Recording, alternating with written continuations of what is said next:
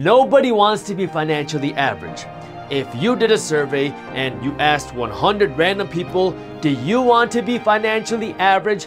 Nobody would raise their hands. But there was a study done and they found that 92% of people don't achieve their goals. Now, part of that is because some people won't put in the work to do what it takes to not be average, but a big part of that is that we're never taught about how to beat financially average. Like when I was growing up, my family comes from a small state in India called Punjab, and I was always told, don't talk about money, don't worry about money, don't think about money, because money is evil, money is bad, and it gives you negative thoughts. So, I just kind of followed that.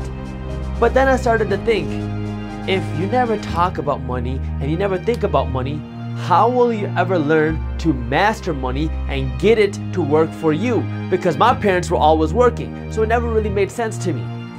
And then going through college and starting multiple businesses and getting involved in investing and real estate investing, I learned, if you want to break away from average, financially average, there's 3 things you need to know. 1, you need to know how to use money. This one was a big shock for me because I never knew that you could use money as a tool to attract you more money. Like, your money can act as a magnet where if you send it out in the right places, it can go out and attract you more money while you're sleeping. This one was crazy because I was always told, if you want to make money, you got to go to work. You go to work, you get paid, you exchange your hours for your dollars. But there's an alternative if you learn how to use your money and you use your money in the right ways to buy things that make you money instead of just buying things that lose you money, right? Most of the things that we buy, our clothes, our cars, our whatever, these are expenses, they're liabilities, they don't pay us money. But if you buy things that are investments, or that I call investment seeds, things that you buy that continue to pay you year after year after year, or month after month after month, now you're getting paid because you're using money in a smart way. Second, you need to know how to work hard. So this one's interesting because, everybody has their own opinions on working hard. Some people say you should just work really, really hard.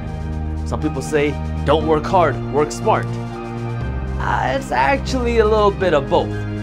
You have to know when to work hard, but working hard has the most benefit and the most return when you work smart. See, there's a time and place to work hard. If you're just working hard at your job and you're working hard to get that next raise or the next promotion, yeah, you'll get a little bit of benefit. But you're still not getting the most benefit from working hard. If now you're working hard in the right direction to do something where you're creating value, like if you're starting your own business where there's no cap to how much you can make or what you can do, now your working hard is going to have an exponential return as opposed to just working hard in the traditional old way. The third thing you need to know, this one's very hard, is LBYM. Live below your means. You've heard people say this before. Live below your means, spend less than you make. It's a very simple concept, but very few people do it. In America right now, about 78% of people live paycheck to paycheck. Now, part of that is because wages are not necessarily growing with inflation, but a big part of that is because we don't know how to live below our means. We are living in a debt culture where if we want something, we gotta have it now. And even if we can't afford it, well, there's friendly financing, we can put it on our credit cards, we can get a line of credit. There's so many ways to buy these things that we need, we think we need, or that we want, that won't pay us. And what does that do? That puts us back in this game of just making payments. We're in the payments game where we live our life just trying to make ends meet. We go to work, we get paid, and then we gotta pay off all the things we bought last month and the month before and the year before.